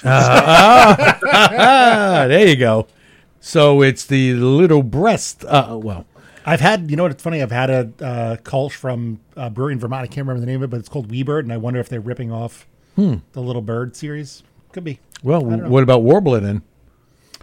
Ooh. Well, he had a whole backstory about his time in the Boy Scouts. Yes, he did. I think he came up with that Yeah, independently. it's interesting. All the different breweries that we have on, we go through this whole thing of how the names came about. I myself, owning a brewery, just some of the names are just bizarre and like the Seinfeld ones. Yeah. But they have meaning. They come from a reason. Not everybody knows it, but a lot of times the brew staff or just the, everybody that works for the brewery knows that story and where it comes from. And it almost makes you feel like, yeah, I know, you don't. And you wonder. What is the stories behind Space Tacos then? Well, man, the space tacos, bro. Yeah, the space tacos, and that was like a big seller for us. So, I mean, I saw the name on the board, and I was like, well, obviously, see, exactly, space tacos. You have to have that, especially if you go to a Mexican restaurant and it's on tap. I went to Del Fuego. Yeah, and it had space tacos and on. It was great. So there you go, JC, what is the one common question that not only your beer tenders, kind of get, but what you get via email or on any of the social media, what's like that one question that everyone asks every time? Why don't you distribute? Well, why don't you distribute? Why? Why are you they, limited? They make a lot you of don't have to. They make a lot of money out of the tasting rooms. That's why. Yeah. So there's the answer has changed over the years. At first it was like, there's not even. We were running out of beer for our own tap rooms, and then that actually allowed us to kind of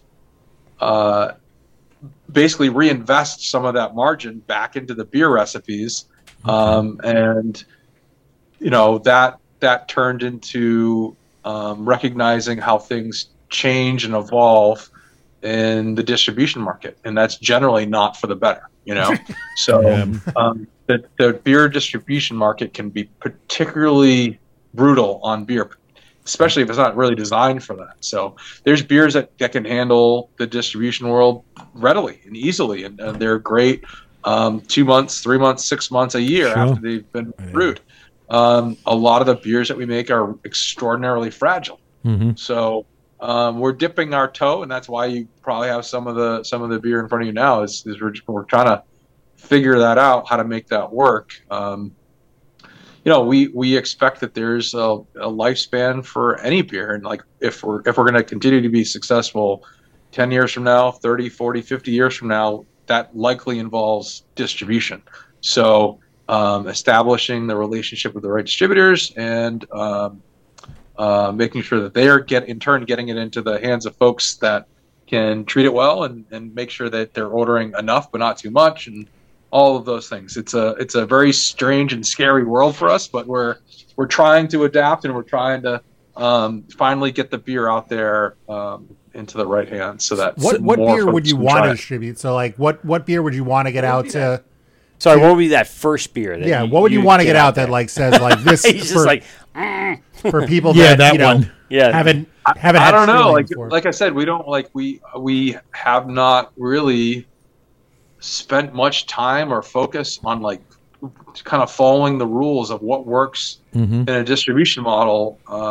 What works for you? What do you think? Like, what's your number one? If you had seller? your druthers, like I can put whatever beer out in the entire Northeast right now. What would that beer be? Every bottle shop it's going to end up with, every distributor has what is going to treat it with respect. I think what represents you the best, right? Yeah, but it's like what represents you the best, and has like the ability to stand up to the abuse that happens in the distribution. Oh no, he's he's 100% correct. Yeah. If especially their beer, and as anybody knows, you want the freshest beer you can get. Mm-hmm. Yeah. And specifically what they're doing, certain things are only going to be shelf stable. Right. And again, they could be fantastic on all their like the DO, dissolved oxygen, stuff like that. But hops break down, and a Budweiser is going to last on the shelves for No, I'm being serious. Yeah. A Budweiser will last for so many months on the shelves before they'll get pulled. Right. Where when you're looking at some of the beers that we've had tonight, so many weeks down the road, you notice a fall off. Well, do you notice anything right now? And we've had them in our coolers, in our refrigerators since I pulled them down probably a month ago, right? Yep. And I don't notice anything, especially from is it Elliott or Elot Street? Is that what it is? Elliott Tower. It is Elliott Tower. Sorry, Elliott Tower. Sorry, I was getting wrapped up with the street. The names. streets. Yeah, sorry. But yeah, I mean Elliott Tower. I had at the brewery in Canton. Blew my socks off. I had I took actually 2 4-packs home. Steve took 1. I took 2. Amazing beer. Nothing to me has kind of dropped off at all. But again, not everyone treats that beer the same. Not everyone will put in a cooler or put in the cold box and it could be it could be in some Home D's shelf in the sunlight underneath the heater. Yeah, that's keeping his place. I think for we're him. talking him out of distribution right now. That's what we're doing. We're like, you know what? Don't bother. At this point, no reason. We've done the accelerated aging tests. To Yes, understand yes. You know, I was going to ask that. What's the most important factor in all of this? Is it TPO or DO levels at packaging or in the cellar? Is it temperature swings? Is it hot, cold, or is it, Because that happens too. They'll bring it in, they'll put it in the cooler, it'll sit there for a week. They'll pull it out, they'll put it on the shelf, they'll put it back in because it's sold one. And they're like, all right, let's get it cold, let's feature it again. But think about it. Yeah. So the short version and the outcome of that study basically says more time spent at a higher temperature equals worse. Yes. So yes. that's even worse than like a perfectly packaged beer spent at room temperature is a ton worse than something that's way out of DO spec at packaging and stored cold. Oh, that's interesting. That's it's interesting. not even close. I'm glad you did that research for everybody and just think gave about everyone it. And I wish it was the other way around. Because you guys are probably right on the DO. Yeah. Yeah, you can control DO with equipment and practices, and measuring and You training. can do everything and all those right, kinds of things. and that beer Just your- distributor can still fuck it up for you. Yeah. Just your SOPs, what you're doing in house. You're keeping your parts per million really low on your DO, and your packaging is great and all that. But like you said, think about when we see distributing vehicles out here. Yeah. Are they refrigerated? No. No. He's like, Charlie's like, Charlie knows. absolutely not. Are the distros themselves? Yeah. They do have some refrigeration. Well, if you go to Manhattan or something like that. most of the places that it goes shelves. to, your beer is sitting out on a shelf. Yep. And what happens if the guy turns around at the end of the day and shuts off the air conditioner and it's like Right. 90-something degrees all night long? Right. Yep. And then they kick it on and when they come in the morning. You probably don't have that as much in the New England, like upper Right. Massachusetts, but you still have your 90-degree spouts for sure. Here in Long Island, I mean, you're going to have a guy that throws your stuff in the window, Again, direct sunlight, on a vehicle that's not refrigerated, sitting there for a day or so, And- waiting to go out for distro, and then hitting and sitting in a warehouse. well, how about this? Putting the air conditioner on, getting that space to be, like 72 degrees, and then bringing in, getting it back down to like 40, and then putting it back out on the shelves at 70, 80. Yeah, it's a volatile. You don't have to environment. talk him out of it. He's not doing it. I yeah. No, he's going to do it. He knows it's long standing, but it's about the quality control. All right. Now here's my other question. What about distribution via, like Tavor? not even Tavor. I don't want to say Tavor, But yeah, I mean, a few breweries are doing this. They will ship. I mean, other half ships. Well, they ship, just not everywhere. Well, that's the thing. Well, That's my other question. You What's guys holding- you guys have a small, footprint of where you will ship. Is that going to expand? There's only so many states. It's like weird interstate reciprocity rules, and it's really annoying and really boring how we just can't ship. Like, it's ridiculous. So it's like Every we state can't is ship to so different different. states. It makes no sense to me. Yeah. It's like these stupid arcane alcohol laws. So Yep. we ship to the states that can make sense for us in the way that we operate. Like, if we need to get label approval for something that's a big deal, huh? from the federal government and then the state, and that takes them 3 months. It was like, well, the beer's already sold through. So, like, and we can't offer, a third of our available beers in a state at any one time, because at any one time that might be, I don't know, 2 or 3 beers, and it's just a ridiculous headache. So I wish it was simpler. I wish we could just ship beer everywhere, and it wouldn't be a problem. But in order to do that, we probably would have to work with a third party, and then they take a huge cut, and they're like, why aren't we just distributing it into those states normally? And I don't know. But the importance of a place like Hopscotch that can get that deal going, right? To do direct to consumer kind of concept, where the bottle shop in that state can come and place the order locally and then come in and sell it, and it really not, kind of crossing any of those state guidelines of shipping and stuff like that. So for the most part, I mean, if every single, let's say small city, suburban area had a bottle shop that could kind of create that deal, it would make things a lot easier, and it would put pressure on the states and the federal government to kind of put more of a program in place where this could happen at a much better level. Yeah. There's a lot of shops that will do a lot of pre-ordering with our beer for their customers. So they'll sign up for lists, like call lists. Hey, call me if you ever get X, Y, or Z beer in from this brewery. Yeah. And then that really helps with sales velocity, which helps ensure that beers aren't sitting out warm or not getting sold through in the and you know that what you're brewing is going to go out the door tomorrow. And that's going to go right on. We designed beers for like flavor, aroma, and taste first, and then ability to withstand the distribution world. It was not even a consideration then. So there's some brands that will sell through very quickly in the right amounts in the right markets, and that works out great. And you got to make sure that you send not too much, because otherwise it does have the chance of sitting out warm. And then that could be somebody's first experience with our beer, and they might say, Trillium makes shit beer. So I don't get what all the hype is about. Yeah. I don't know what the hype is. I came here, and this place is 113 degrees, and the beer is out in the sun, and it's double dry hopped. This is crap. Yeah, it's amazing. You take all the time and the effort to make this product that you're passionate about making, and you want it to be the best product that you can put out there.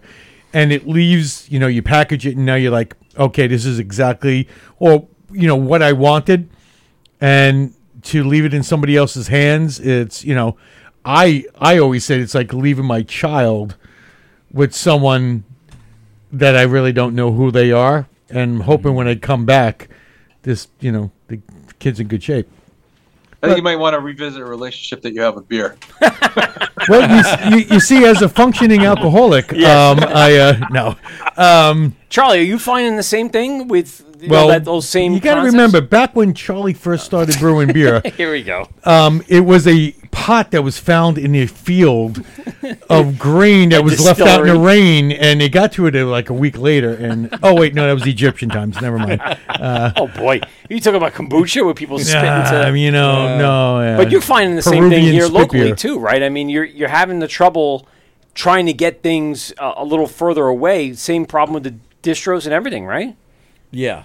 It's almost behooves you to just, if you can do it locally through your self distro, you have a better control of how and where it goes and how much, because otherwise it becomes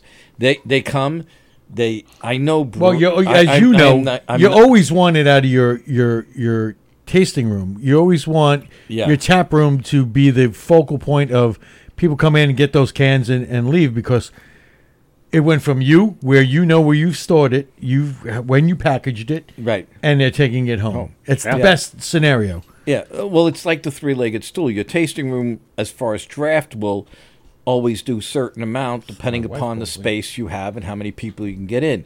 Your second leg can grow and is also a profitable is the second most profitable leg, is you're selling your own product in cans, crowlers, and growlers out the door to your customers.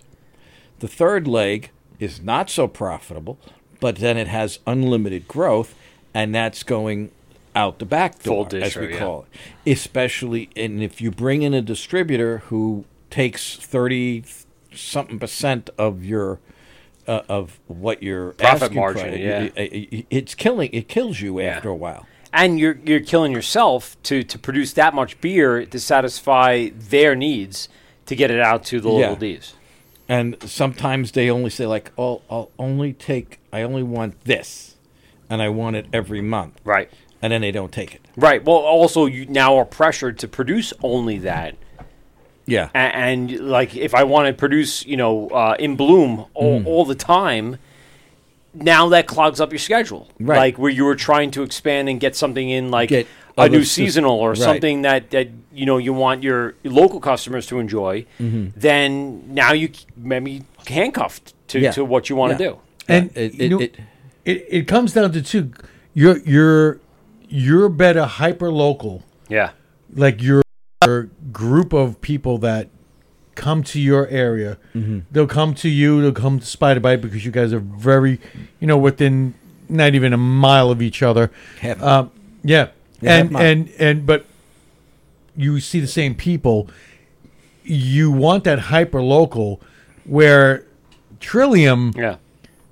They cannot be hyper local because way too many people want them. Right. And they can find them in any part of the let's say regional area.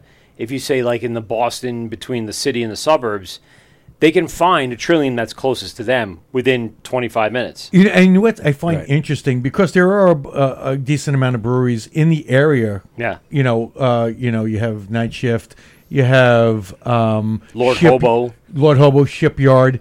The big one was, why can't I think we drank there? Where do we go? We go into we walked to it. Remember we Shipyard. walked? No, it wasn't Shipyard.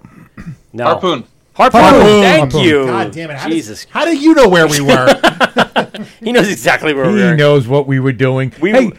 On that trip too. Do you remember when I don't remember much after Trillium. I after said, Trillium, I was I really bet you drunk. guys, if Nice. I could jump in the river and swim to the... Yes, you did say that. Yeah. Yeah, you did And say you guys that. wouldn't I let do me do remember it. that. You No, guys I- wouldn't let me do it. Because the walls, the way the canal is there, they're all angled in. There's no way you're going to claw up. Do you want to go back? Yeah, let's go. I'll take that bet now. Oh, well, I guess. I could swim like a fish. All right, JC, I got a couple of questions for you because we're getting close to the end here.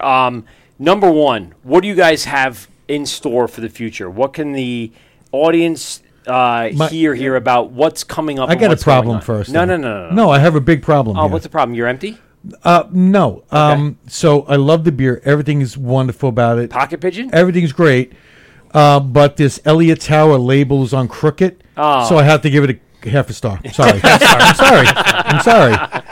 It's just the way it goes sometimes. We drank the shit out of it, but yet, 4.5. Oh, I hate people so much. So what do you guys have coming up? Do you guys have any big plans, any new locations, anything else going on that's major that people need to know? Well, we built our new location in Canton. Yeah. We were able to purchase. It's a 20-acre property. So, by the And way, wait. So But to go into purchased, I mean, you own that. yeah, dude, this thing is a beer Esther and I campus. never. We didn't build Trillium to like sell it and make a whole bunch of money one day. We really love being stewards of it and like growing it in the way that is sustainable for us and our team. So part of that, opportunity came out to buy that property. And then COVID happened, and then we were like, oh shit, let's like be a little bit judicious with like how we approach this thing. So let's split out the build out into building the restaurant and pilot brewery first, and beer, big beer garden out there. And then once How big is your pilot brewery? It's a 20 barrel. 5-barrel system, but we can actually squeeze out 10 barrels of lower gravity Jesus. beer. Nice. Yeah. Must be nice. Yep. Nice. Must be nice. Yeah, it's awesome. It's awesome. So we also built a small distillery, but we're phase 2 is then building out kind of our forever home brewery and a proper production size distillery as well. So we started our whiskey program a few years ago, but as everybody knows, It takes a little bit. You wish you started your whiskey program 10 years ago. Yeah. The next best time Fair. is to start today. So Fair enough. That's coming online in a big way, and it really is going to help us kind of realize that original vision of the New England Farmhouse Brewery, but then also expand that concept to distillery. But we're going to be able to make use of locally grown grain in a much easier way through our distillery because it doesn't need to be malted like it would in Time, beer. time. We can only use a percentage of our grain grown at the farm kind of relying on the diastatic power of the malt that we use to convert those starches. But we can use up to 100% of that unmalted grain in our whiskeys. So very exciting for the bourbon and rye and single malt to come out of that program. You're going to keep the Trillium name attached to that? Yeah, we've gone back and forth a number of times. Like, how do we fight the notion that it's just a brewery that also wants to make whiskey? Yeah.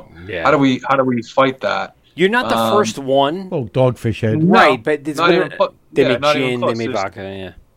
Yeah, there's tons of breweries that have done this before. Sure.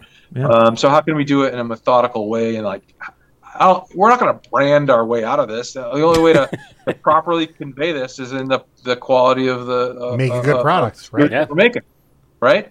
So, and I think it'd be strange if it was a different brand. It's being made in the same building. You're coming to the same place. So I think it'd just be confusing if we try to brand it something else. Yeah. I do think we're going to sort of like subordinate the Trillium sort of more off to the side. I don't know. We're working on the labels. It's going to be a whole process. There you go. There you go. So That's why we have brainstorm sessions, right? You just sit there in a room and just start brainstorming things. Yeah. Pepe Sylvia on the wall. That's all you need to know. Pepe Sylvia. Anyone that watches Always Sunny in Philadelphia knows what I'm talking my about. God, yes.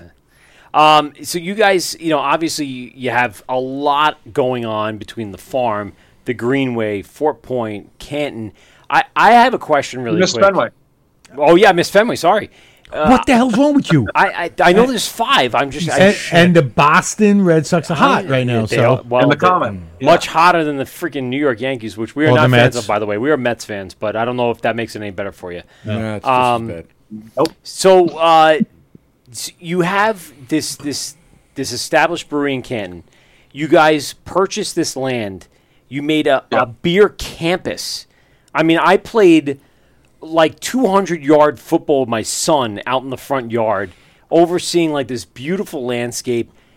Was this something that you guys were like sitting on, waiting for? Like, how did you get that spot? Because it's fantastic.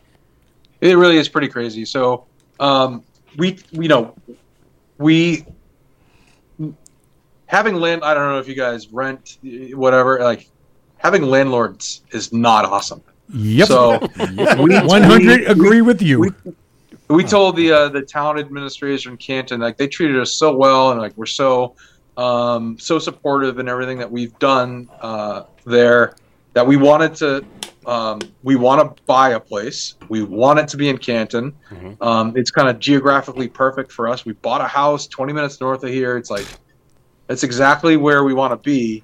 If something should pop up that looks like this or this or this, let us know. So the Reebok was owned by Adidas, and they decided that they were going to move into the city and kind of downsize in kind of their underutilized giant campus. So real estate details aside, one parcel was the shitty old spot, and then the other parcel was this beautiful, crazy new 550,000 square foot like glass curtain wall, 2 parking garages, whatever. We got the shitty spot, but the building is ridiculous. It's like 7 different buildings all glued together. It's this huge nightmare. The roof is like is trash. But we're gonna fix it. But it came with this property that's right off of 95. This beautiful view of the Blue Mountain. Yep. And this, like you said, there's a 5-acre front lawn. Dude, it's ridiculous how big this thing is. And they've sectioned it off a little bit, but you can just run forever. You go through the little stockade fence, you go right out onto 95, or 95's off to the right, but you go right out onto the local street. Dude, it goes forever.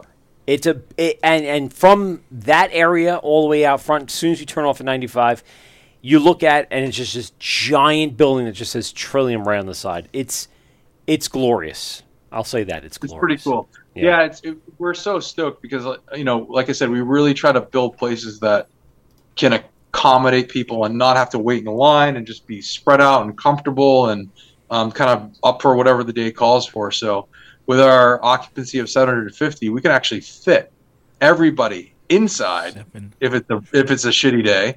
or everybody can be outside if it's like what we had this past weekend. So, picnic tables as far as the eye can see. The food is fantastic. I'm sure you guys are like, oh, it's so beautiful out. No, we should go to this place. I want to go sit outside, and then you get to that place, and every single table is taken, and like, oh yeah, first available is 2 hours, and like, no, you just ruined my day, you know. Well, just go sit out on the lawn. I mean, it's a tremendous lawn. You guys have so much room for live venues, so much room for activities. We're all thinking. Yeah, we just did a 5K there yesterday. Yeah, and you have all the trailers that are pulled up. So if you need to kind of have an auxiliary, tap, spot, you have that. You have the cargo containers where you open up, and you got your local vendors and anyone else you want to bring in with a food truck. You have a little roundabout there, and dude, you have it set up so perfectly. It's like summer nights there are going to be out of this world. It's pretty glorious.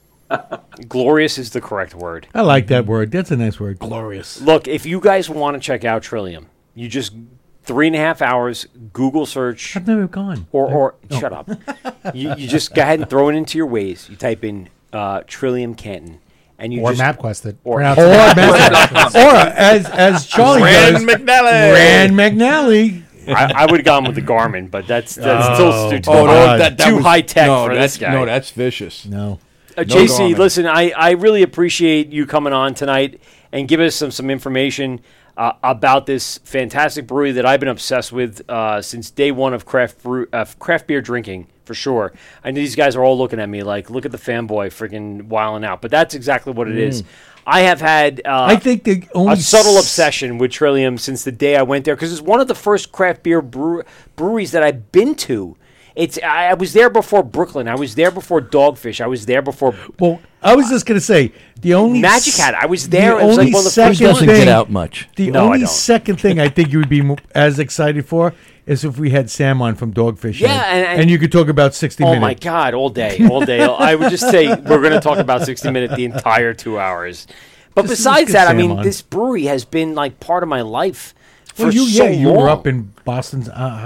My best friends both moved to Canton. Like they moved from Long Island to Canton, and what better than the brewery that started it all for me? To be honest with you, that's cool, man. And you really you didn't disappoint tonight. I really appreciate your time and everything that you guys are doing up there. Without a doubt, brother. We're going to talk off air after the show's over, but let's give us a big plug for Trillium. Not that you need it, but give us a plug for Trillium. Like nobody knows who they are. Yeah, no one knows who they are. I actually said, by the way, really quick, just to give you a heads up, I actually had brand new neighbors that moved in the house behind.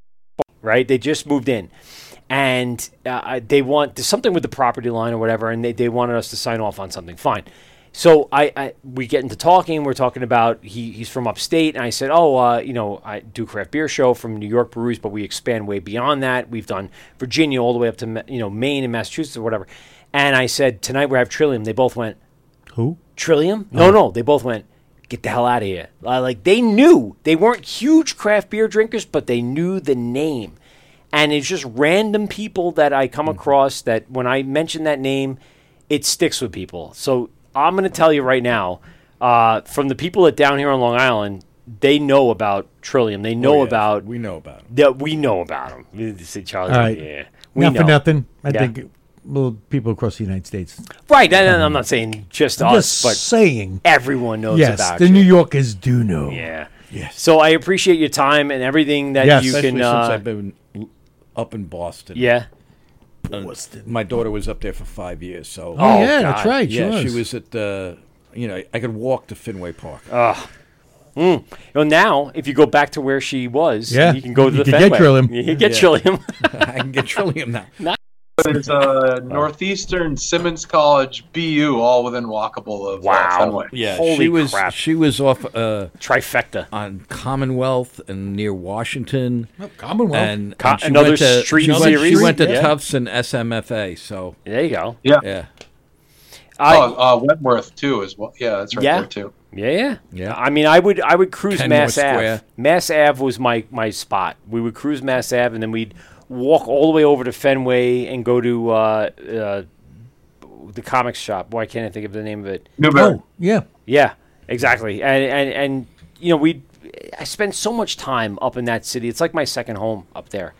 Between my buddies living up there and me spending so much time. Again, Trillium has been my kind of like second brewery outside of our local, breweries here.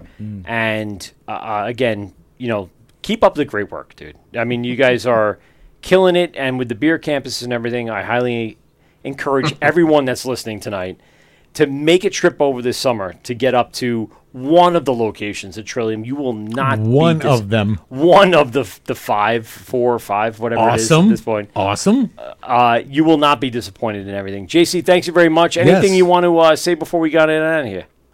Oh, I just want to know if the thing that you said at the top of the show about the Brewers Hardware kit coming. I used to get stuff from Brewers Hardware all the time. Yeah, so that's a flash from the past. There you go. All right, so now for nothing, you're probably going to get like a tri-clamp. Just to be honest with you, brother, No, you might get a tri-clamp. We're not giving away or tri-clamps. a couple of gaskets. But that's about it. I'll talk to you after the show. We'll get your address and I'll send you a gift bag up from Brewers Hardware. More importantly, That's very cool. get some Thank you, folks. swag. Yeah. Well, no, you get our swag, but you also get Brewers Hardware swag. That's good shit. Yeah. Especially since, that's the kind of stuff that Brewers Hardware is all about. It's about those guys starting up and trying to get things going and moving forward to become a Brewers Hardware Trillium. started out being a homebrew. Absolutely. That's what I'm and saying. now Being they a do small large business. capacity. Yes, from your small batch to large capacity. There it is, Brewers kid. Hardware. Charlie, a little bit from you before we get on out of here. What do you got coming up on the brewery? Besides more Nelson. More Nelson. Well, Do you have even more Nelson? no, we don't have any more Nelson. We got like 90 cases of it we put out. All right. Oh, there you go, bro. You going distro? You putting it out there? He's It'll putting get it out there. It will Putting get it out there. It'll be in my backyard tomorrow, and we'll be selling it from my backyard. Yes. Fantastic. We have a couple of sours coming out. Nice. All right. We have Kettle sour? We doing regular straight no, up this pH? is different. This is different. See, now you asked us right at the end. I know. Well, we don't have much time for him to give him the full explanation. Okay, so I can't we'll give leave you the the full cliffhanger. explanation. We'll just it's going to be out probably. Hopefully, the first of the two will be out. We're splitting a batch, Okay. so we're experimenting. All right. So, right. see, listen, And then if we anyone had- wants to find out more. Going forward, follow the Instagram, Right, I was about to follow say, the Facebook. So go to 1940s Right. Brewing Yeah. on Instagram, and you but- can follow along and find Yeah. out exactly what's going on. And then when you make when you make something that you're supposed to be making one thing, and all of a sudden you go, something else. it's now More Nelson? We had a shift, we've shifted gears, and we're working on taking the space that we made. Yeah. and it's going to be called Pocket Pigeon. Oh. From wait, Pocket no. Pigeon 2.0. wait, So wait, don't wait. It's going to be totally infringe different. Totally different stuff if we can pull it off. All right, that's what Charlie? I like to hear. Appreciate for hanging out, man. Yeah, and brother. I, by the way, love Change of Jamaica. You know I do. You know I love That's a good why black I brought IPA. it for you. I know. It's. I sit down in the brewery. Somebody says to me, "What are you drinking?" I says, "Change of Jamaica." Yeah, the black IPA, baby, all day. All day. I could drink that all day. It's such a good roasty, toasty. Yeah. Instead of your morning coffee, have a few fucking beers on the, Yeah, on 'cause- the LA double. Yeah, R. there you go. That always works out for everyone. That yeah. Well, there's a little story behind it, but we won't. We'll you know what? We'll tell JC off the air. Yeah.